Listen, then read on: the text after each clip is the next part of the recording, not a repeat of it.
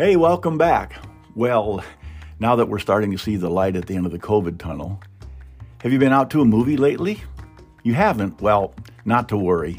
What do you say we go out to a remote shoot this morning and let's watch a movie? Let's get started.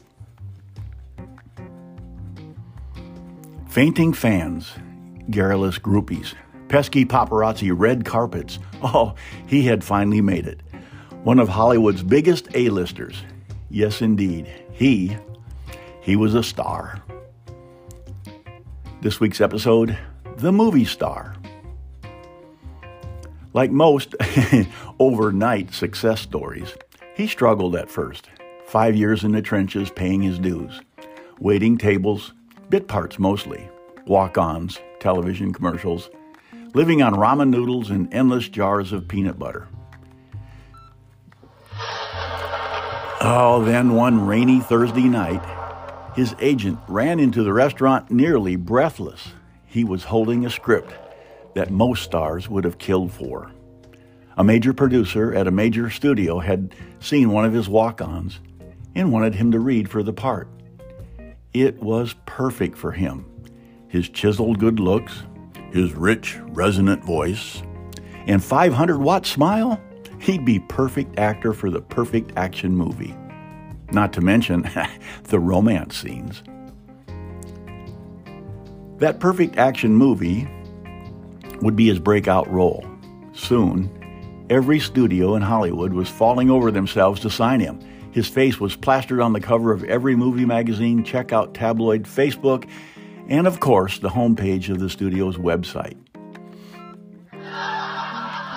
Oh, and even the talk show hosts were booking him months in advance.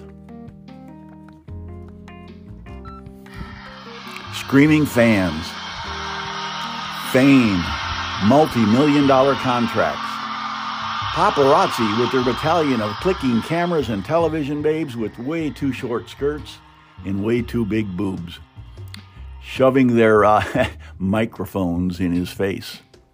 He was basking in his stardom. He couldn't get enough, and he wanted more.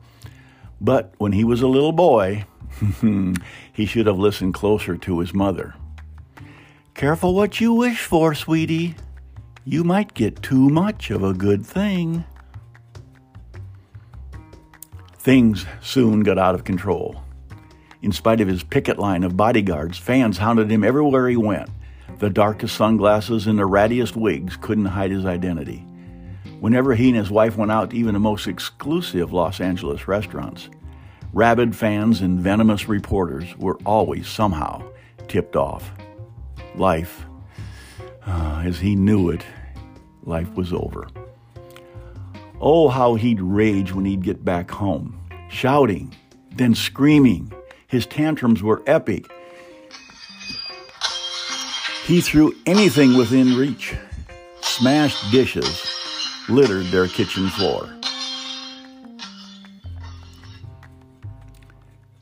Well, this was going to be his biggest picture yet. The studio paid him $20 million right up front with a 5% box office. Yes, indeed.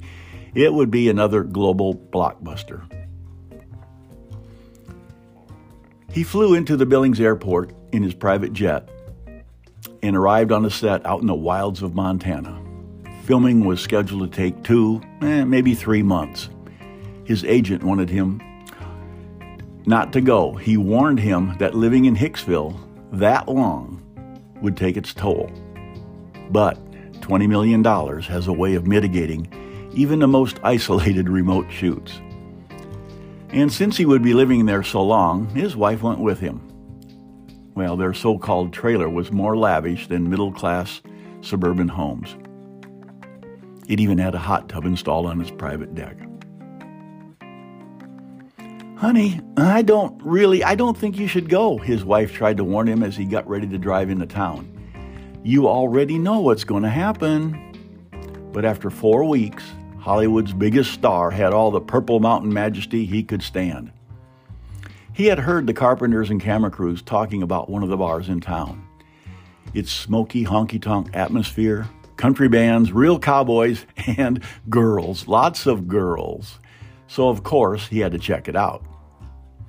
As he got into the car with his bodyguards, he should have listened to his wife. Less than an hour later, he was back home. Forget the damn doorknob. In yet another fit of rage, he kicked the door open. His wife rushed in from the bedroom. He shouted and cussed like a sailor. Threw anything within reach. Books, vases, even a photo of their boys back home in L.A. with their nanny. Oh no, smashed dishes once again littered their kitchen floor. Honey, settle down. His wife took his shaking hands. I tried to warn you. I told you they wouldn't let you alone. He continued with his rant. Sweetie, come on. Was it really all that bad? Couldn't Frank and Johnny just keep them all away?